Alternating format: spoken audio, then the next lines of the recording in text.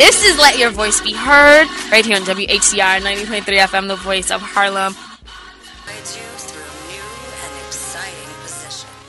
There is no better way than to start a show with some lady, mother-loving gaga. This is Stanley Fritz, and you're listening to Let Your Voice Be Heard on 90.3 FM WHCR, the voice of Harlem. If you are just tuning in, I am here with Alyssa Fuchs. It is just me and her this Sunday. Selena is in the Cayman Islands. Jackie is in California. Jason is being a dad. Carlos got deported. Just kidding. He didn't get deported. He's in Costa Rica. I think he's in Costa Rica. Isn't he a citizen?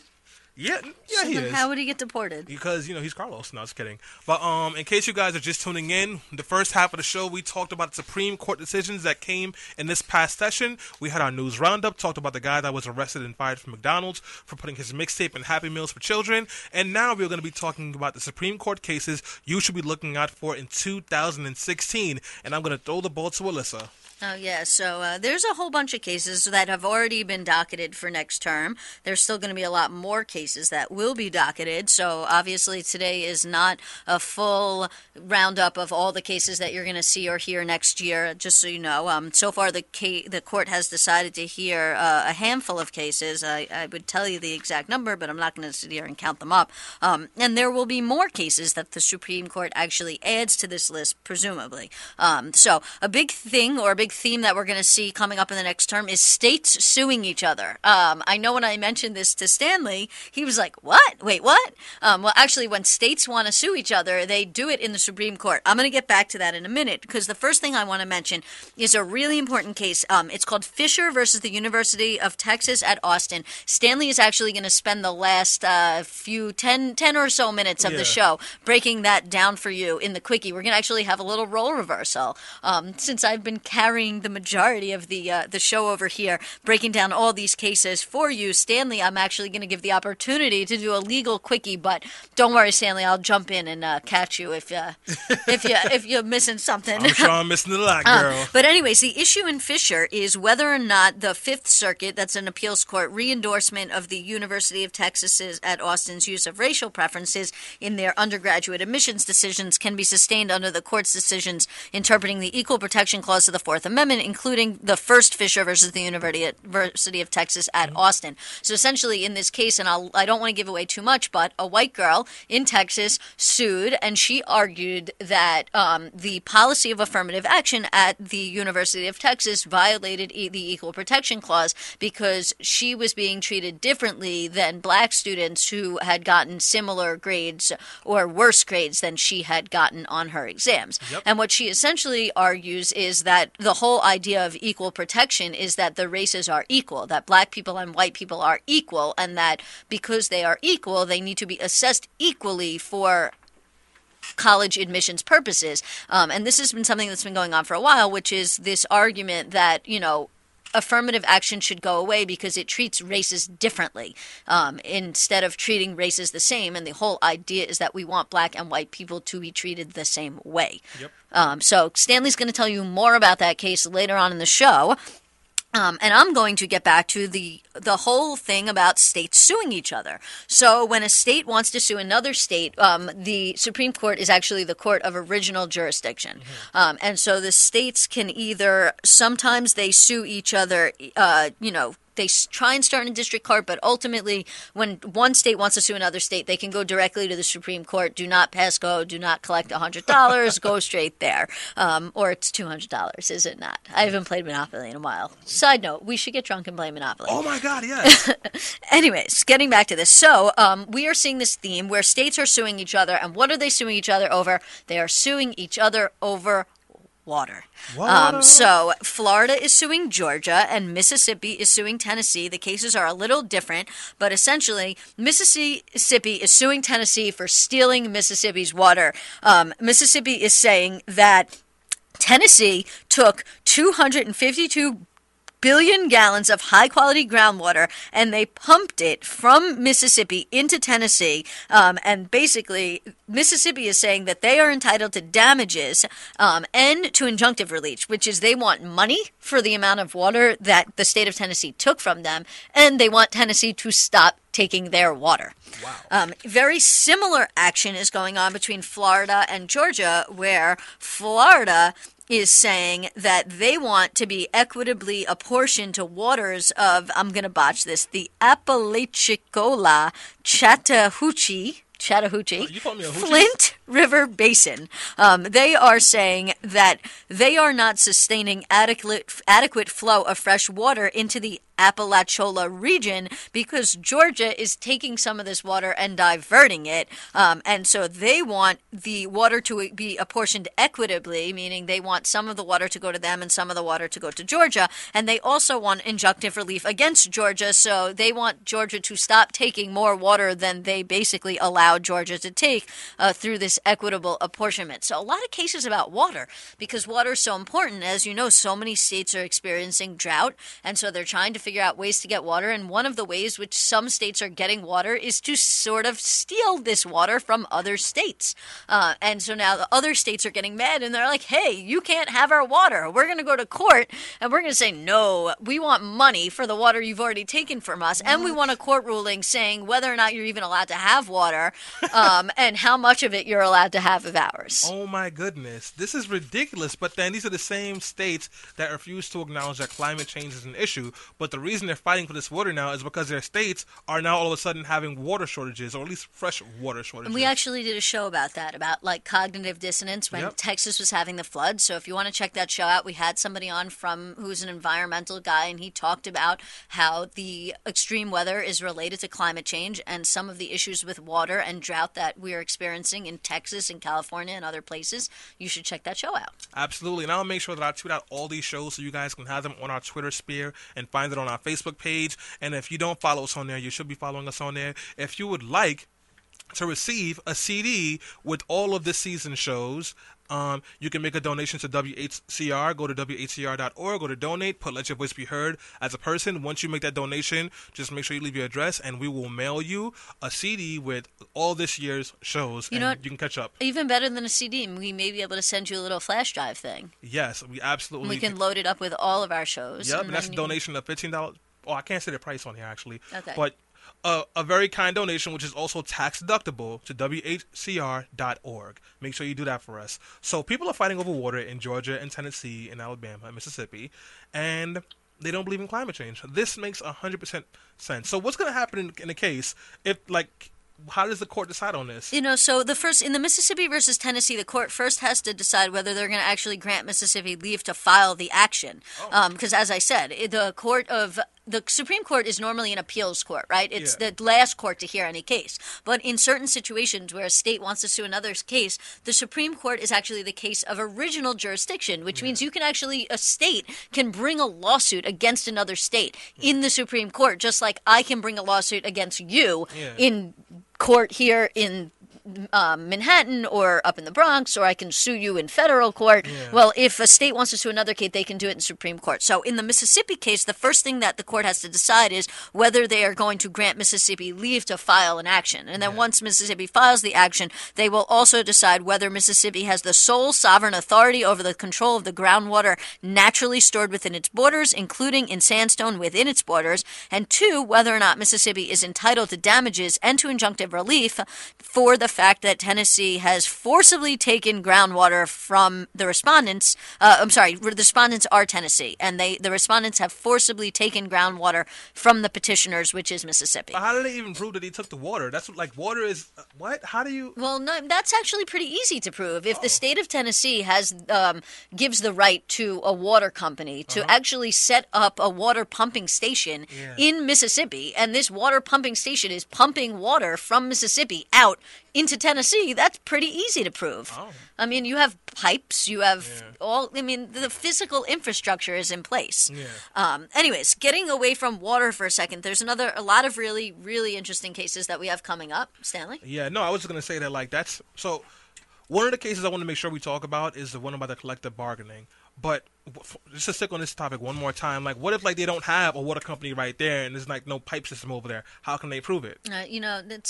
It's the same way you prove anything else in court. You have circumstantial evidence, and you get science people, experts to come and testify that even though the pipes are not still physically there, hypothetically saying they remove the infrastructure, that there will be certain telltale signs that there was once a water pumping station. So there's ways to prove it that even if you don't have direct evidence, just like you would prove anything. For example, right? Here's a perfect example of the way we talk about direct evidence versus circumstantial evidence. If you are sitting in this studio, which has no windows, but you see me come in with an umbrella and I'm soaking wet, and then Selena comes in with an umbrella and she's soaking wet, and then Ash Cash comes in with an umbrella and he's soaking wet, you can make the conclusion that it's probably raining outside even though you can't see out the windows. That's circumstantial evidence. Okay, cool. So guys, that's circumstantial evidence. This is not. We are going on a break. When we get back, we'll be talking about some other cases you should look out for in 2016. This is Let Your Voice Be Heard. Come on. Yeah, you're listening. We are back on Let Your Voice Be Heard on WHCR 90.3 FM, the voice of Harlem. I am going to marry Marilyn. I do not know her dad, but I'll tell you why off air. I don't think she'd be too happy about me talking about that kind of stuff on air. But I want you guys to know that we have been talking about Supreme Court cases. In the first half of the show, we talked about the cases that happened in this session. On this half of the show, we are going to be talking about cases, and we have been talking about cases that are coming up now. This is very interesting, guys. If you'd like to know what the hell is going on in your life, in your laws, what could affect you, this is how you do it. Alyssa, hit them. All right, so this is another case that we did a quickie on, and so we'll make sure we tweet this one out as well. This is Evanwell versus Abbott. This is a case about what the idea of one person, one vote means under the Equal Protection Clause. So basically the issue is whether what happened is these Republicans, these conservatives in Texas, they are saying that they are being disenfranchised because their vote is worth less because of the fact that they live in a rural neighborhood, and that people who live in urban neighborhoods, we know what that means, have more voting power because they have a higher population density. And essentially what they're saying is, in order to even it out and to have it be more equitable, that they should determine one person, one vote based on the total number of eligible voters, not based on the total population. So what they're saying is there's all these people that live in cities that they don't vote, but we're determining that voting apportionment based on these people even though they don't vote. But in rural counties, a lot more people do vote. And so if we count based on the people who do vote, then we will essentially shift power from the urban centers and the urban places into the rural, more Republican areas, correct? So quick question, and you can just tell me to shut the heck up if I'm way off base. So say, for example, Manhattan, right? Right. Is the urban area, and Brooklyn is the rural area. And in Manhattan, we have 5 million people. And I don't think that's a good example, just to cut in. I would say let's use for the 5 boroughs together and call it New York City as the urban area, and then compare that to a more rural area, like in the Hudson Valley. Okay, so we'll use New York City as an urban area and then the Hudson Valley as a rural area, right? Okay. So let's say New York City has 5 million people, right? And then the Hudson Valley has 3 million people. Right. And New York City is a liberal. We know that they have liberal ideals. And Hudson is more conservative. They want more conservative laws. But because New York City has more people, when the election's finished, these elected officials side or usually pass laws that might be more beneficial to New York City? No, it's not about that. It's actually about voting power in general. What they're saying is if New York City has we know New York City has almost 9 million people, but we use 8 because that's generally what we say for New York City. Yeah. So if New York City has 8 million people, but only 1 million of those people are registered to vote, but you're determining the district based on all of the people, based on that 8 million number, right? So even though only 1 million of those people vote, you're determining that district based on the 8 million number. Now, in the Hudson Valley, let's say they only have, 2 million people. But out of that 2 million people, 1.5 million people actually vote. So what they're saying is by determining the district based on total population, instead of based on the eligible voters, that it's actually shifting power into the urban centers, and it's making it so that their one vote is worth less than one vote. But how is it shifting power? That's what I'm confused about. Well, they say it's shifting power because we're determining that we're drawing the districts based on 8 million people, even though only 1 million of those people vote. And so that's what they're saying. These 8 million people don't vote, so why should they have all this power in that district based on the way the lines are drawn? That's what they're saying, right? So the issue is whether the 3-judge district court correctly held that one person, one vote under the Equal Protection allows states to use total population and does not require states to use voter population when apportioning state legislative districts. Obviously, I've done a quickie on this. Those questions that you're asking me, I answered very much so during the quickie. There's a lot of good reading material on Evanwell, especially on Vox, which I know I see in the background. We have actually the Vox website up. They've done a few articles on it and some good breakdowns on Supreme Court blog itself. And this is really going to matter because if they use total population, then things will essentially stay status quo as they are now. If they start using only the voter population, then you're going to see a lot of shifting of political power into places where you have a higher number of people that actually go vote versus a higher number of people in the population. Understand? I get it. That's why it shifts the power. So like you get more elected official representatives for these areas. Right, exactly, that because makes sense. more people in them actually vote. But didn't that help the South, like when we first started the country, because they could use like African Americans as 3/5 of a person? It like boomed up their population and they had more representatives. Right. Well, that is sort of the opposite of this, right? Yeah. This was saying, well, these people are not eligible to vote, but we want them to count as part of the voting population so that we can boost our representative. Yeah. This is sort of the opposite. Now they're saying all these people don't vote, but they're getting counted in the population, and that's skewing my vote. So I think that we should count only the total number of people who vote when we apportion the districts, not everybody who lives in them. I feel like the Supreme Court would rule in the favor of the general population because they at any moment these people can register to vote and vote. You know what? I never know what the Supreme Court's going to do anymore. I'd like to say that the Supreme Court will look at this and say, we're not going to upend the way that we do the census. Like, we're going to draw districts based on total population. That's just the easiest way to do it. But, they may say that this does, in fact, violate the Constitution. We never know. Because voter registration numbers can change at any moment, literally. Right. So but we only do a census once every 10 years. Yeah. Anyways, another 2 really, really, really big things on the docket that I want to mention, and then Stanley's going to end by telling you all about Fisher and affirmative action, which is unions and the death penalty, specifically public unions. So this is a really, really important case. It's known as Fredericks versus the California Teachers Association. And the first issue is whether another Supreme Court case, Abood versus the Detroit Board of Education, should be overruled. So basically, and whether public sector agency shop arrangements should be invalidated under the First Amendment.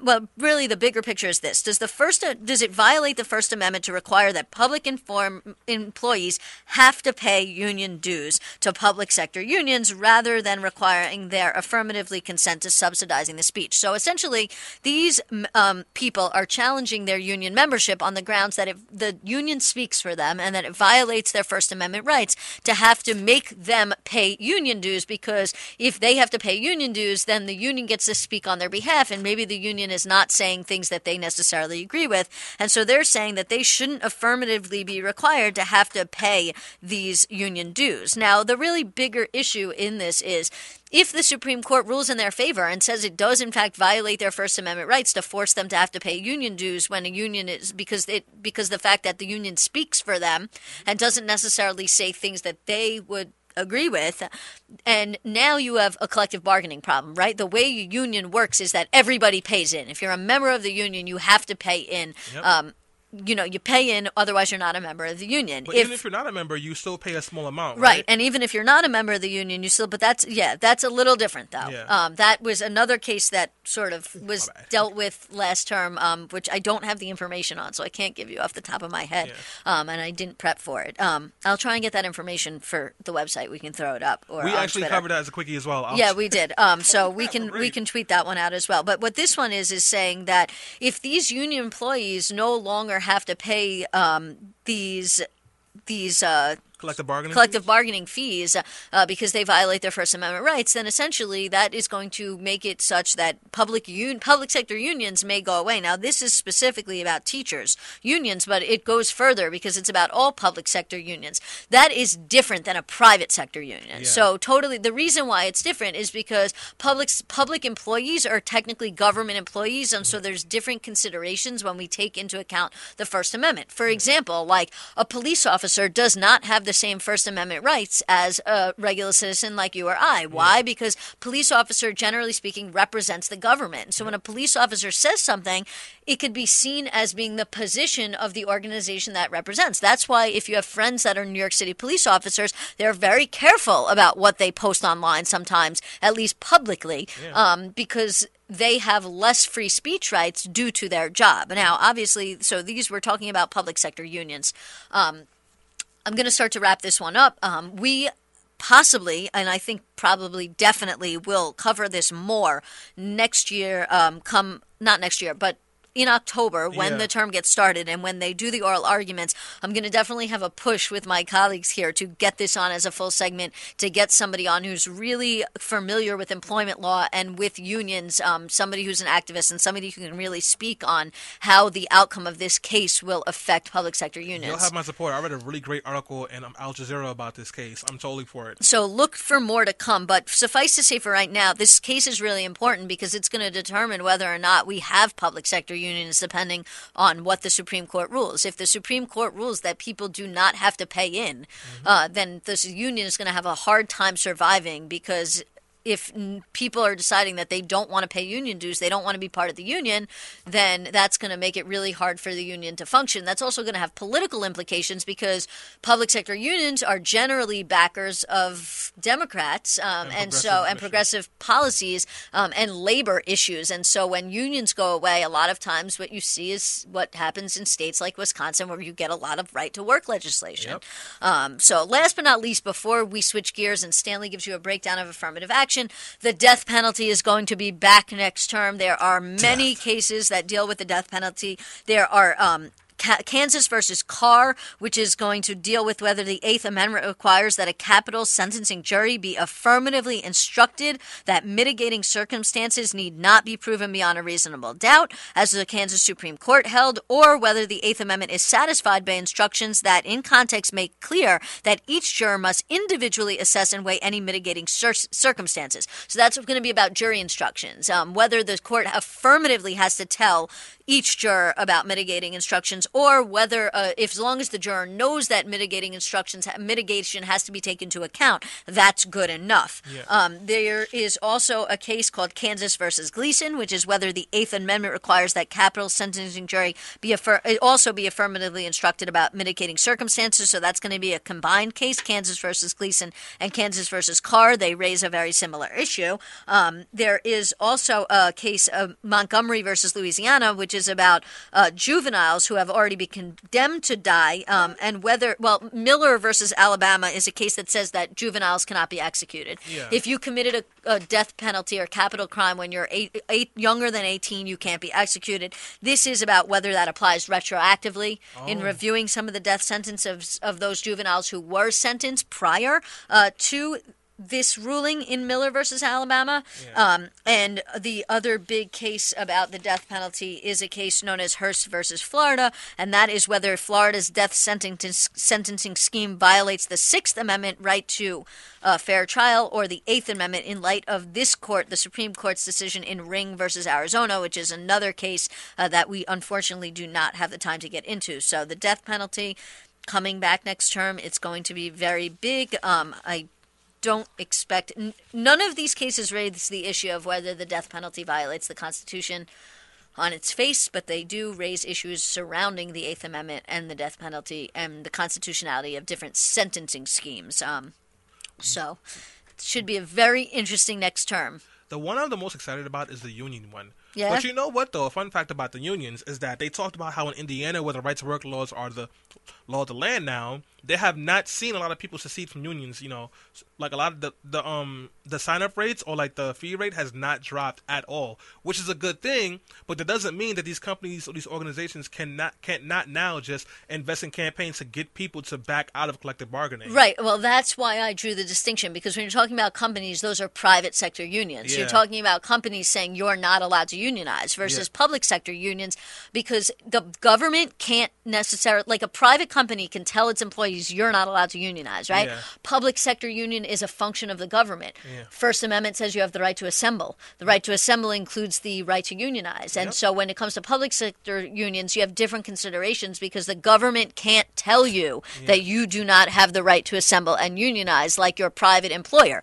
Same way, and without getting too much off topic, because I know we want to switch gears and talk about affirmative action, it's the same reason why your private employer can drug test you. But and certain government jobs, they can in fact drug testing you without violating the Fourth Amendment, but it's why there's been many court rulings that say we can't drug test people who want to collect food stamps because it violates their Fourth Amendment right to against search and seizure. And you have people that say, but I get drug tested for my job. And you're like, yeah, but your job is not the government. You work for a private company. They can do whatever they want. The Constitution does not apply to a private employer. Yeah. They're not a state actor. On that note, we're going to talk about people who are state actors, which are public universities. Yes, thank you so much for that transition, Alyssa. So, guys, we're talking about Abigail Fisher versus University of Texas and Austin. So, if you guys have been listening to the show for a couple of years, when we first got here, this is one of the first topics we covered. And it's pretty much this young lady by the name of Abigail Fisher graduated from her high school with a 3.59 GPA and wanted to go to the University of Texas. Now, in the University of Texas, they have a very interesting formula to let people into their schools. So, any person who graduates in the top 10 percentile of their graduating class in high school has automatic admission into the University of Texas.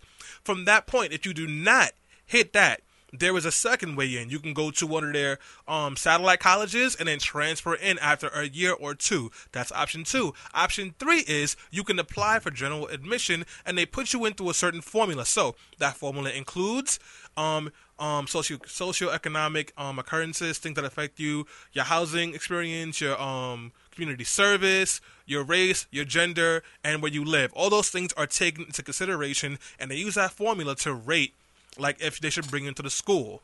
So Abigail Fisher applied through that scale.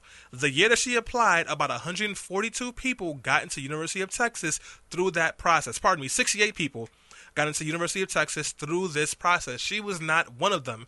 She posited that because she did not get in through this process, it happened because she was white, and University of Texas was purposely using this to bring in more black people and people of color in general.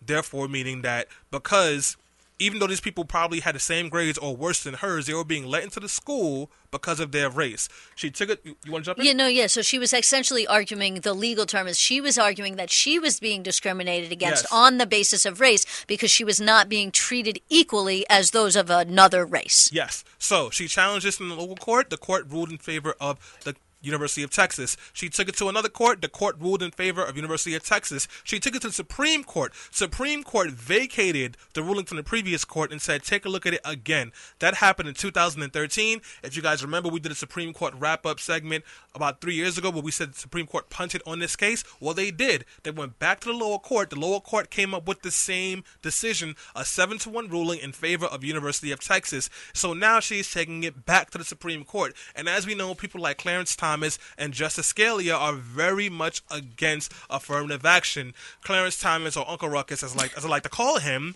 who loves the white man and loves the white man with all of his heart and thinks that slavery didn't take away dignity from black people. Because, yeah, you saw that? Oh, God. Did you see the Larry Wilmore clip I sent you? I did not see that clip. I got to watch that clip. Watch it. I put it on your wall. I'm going to make you watch it before you leave today. Clarence Thomas is a cyborg, guys. But I got that from This Week in Blackness. But anyways, they're very much against affirmative action. So we are expecting a very problematic ruling when this comes back to the Supreme Court. Well, that's problematic depends on who you talk to, right? This is very true. Well, I would agree with you that it's problematic. Yes. However, that's subjective. Yes. So now let's talk about let's break down what some of her arguments were. So now, with a 3.59 GPA, if Abigail had been in the top 10 percentile of her graduating class, she would have gotten into University of Texas with no problem. She was not.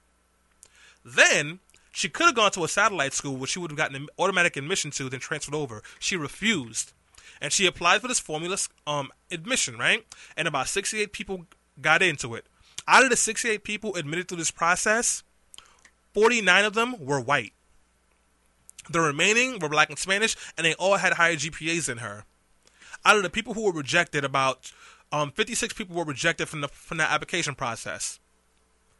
More than 80% of the people rejected were black and had higher GPAs and more community service experience than her. Which means that, if we're looking at it just from the numbers, she's wrong. She has not been discriminated against, and actually, the process has worked. University of Texas has actually implemented the system, which I would hope that other colleges do, because of a previous lawsuit in which they were being accused of letting people of color in, which we talked about on that show a couple years ago. Alyssa? Right, yeah. The issue is that the Supreme Court isn't a court that finds facts. They're only going to look at the facts that are from the lower case. The Supreme Court is only going to find law, right? So they're not going to necessarily look, they're going to look at the facts that exist, but they're not necessarily going to find they're not a fact-finding court is my point. They're not going to reassess whether or not other black people got in that had the same grades or better than her or didn't get in or this, that. Those are all factual issues that have to be addressed by the lower court, just to make that clear. Yeah, so thank you for that, Melissa. But it's going to go back to the Supreme Court, and this is the case they're going to discuss. We don't know what they're going to decide. But listen, they've been going after affirmative action for quite some time. The reason that Texas has this admission process now is because they went after their affirmative action policies before, and the Supreme Court did, in fact, rule that it was problematic to admit someone in solely on their race, which is why they came up with this formula, so that being a person of color, while it's considered into your application process, it is not the final answer. University of Texas has actually been awarded for its admission process, and a lot of other schools are implementing that. Another fun fact, the people that benefit the most from affirmative action, white women and Asian people. Really? Yeah. The thing that I find so interesting, obviously I'm in favor of affirmative action because black people have been historically disenfranchised in this country, all the way back from the slave trade, the triangle trade, up until the present time where we see with police accountability issues. And, obviously that leads to a situation where, I do believe that while race shouldn't be the only factor, it should be a factor considered in the admissions process. On the other hand, just to play, not necessarily my personal feelings, but just to play devil's advocate position, I have met a lot of black people that are against affirmative action, not just Clarence Thomas, and they say this idea of equality, which is I want to be treated equally to everybody else. I do not want to get into a college because my race was taken into account. I want to get into a college because I have better grades, I am smarter, I have better extracurriculars. I want to be on the same level playing field as my white peers, where I have met many other black people have said, no, black people have been historically disenfranchised. We need to have an extra little factor in bump up in helping us get into some of these colleges. So there's definitely a mixed feeling among even people of color when it comes to the issue of affirmative action, because there are so many people that say, I want to be treated equally, and giving me a bump up is not treating me equally. Dude, I'm so happy you brought that up. So I have two ways to respond to that. That is why I am so impressed and happy with University of Texas, because as we all know, schools where there's predominantly children of color tend to have lower ratings than schools where it's mostly white or rich, because they have lower funding, they have higher dropout rates, etc., etc. So, for example, I went to East New York Family Academy in Brooklyn, and I graduated in the top 10 percentile of my school. But when I applied to a school like Harvard, they said he graduated in the top 10 percentile, but look at the graduation rate in that school. It's low. Look at the neighborhood. It's not good. So his 3.5 is probably a 2.2 in the Upper East Side. University of Texas does not do that. Right. So no matter where you come from, if you graduate in the top 10 percentile, you have automatic admission. So when people are talking about they want to be, get let into a school because of their grades and not because of their color, they're not thinking about that, and they should consider those things. And secondly, I was one of those people who felt that, I wanted to be let in on the merits of my skills and my intelligence, but unfortunately, like I just mentioned before, a lot of people of color are coming from schools where the quality of education is not on the same level of these other schools, which is why when I got to college, I did not know, I still, did not understand proper punctuation. Right. And there are a lot of people who go through these things, and it's not because necessarily we have bad teachers or anything else like that, but when you're forcing people to be taught to a test, and when there's a lot of social promotion going on, it's just hard to keep up, and you're underfunded. Right. So that's what happens, and I think no one wants to be let in on the easy pass, but that's not what's happening. No, that's true, and I agree with that. And the other thing is that the court doesn't like when there's discrimination based on race, right? Yep. And what this case raises is, and you may not see it that way because you may look at it and say, affirmative action is, as we point out, a way to make the playing field evenly. Yes. But the way the court looks at it from a legal perspective is not about the social or philosophical value of affirmative action. It's looking at the legal value under the Equal Protection Clause. And the Equal Protection Clause at law says that we can't discriminate based on race. Yeah, you're right. We have to treat two races equally. And they're saying that, well, at least, as you point out, even somebody like Justice Thomas, who's black, is saying this is discrimination based on race. Well, and the law does, well, that's true, but the law does not allow for discrimination based on race. Now, obviously, I'm pro-affirmative action. I think we should keep affirmative action. I hope the court rules in favor of the University of Texas, but it is interesting that there's this dynamic where, under the law, the whole idea is that you're not supposed to discriminate based on race, right? And so that's the key to this, and this court is going to have to make that decision. On that note, unfortunately, we are out of time for this week. We will be back next week. I will not be here next week. I will be at a wedding. Sweet. Yay, Drink wedding. it up, bro. Not a gay wedding, Yes, but a regular wedding. We did see the call coming in, guys, but we're sorry we could not take it because we had to wrap up. I will close it out with this. Texas does not do a lot of things right. Their admission process works. We should implement that. Guys, this is Let Your Voice Be Heard. We'll be back next week, Sunday, for another amazing show. Until then, happy White Man Weekend, and we'll see you next Sunday. This place about to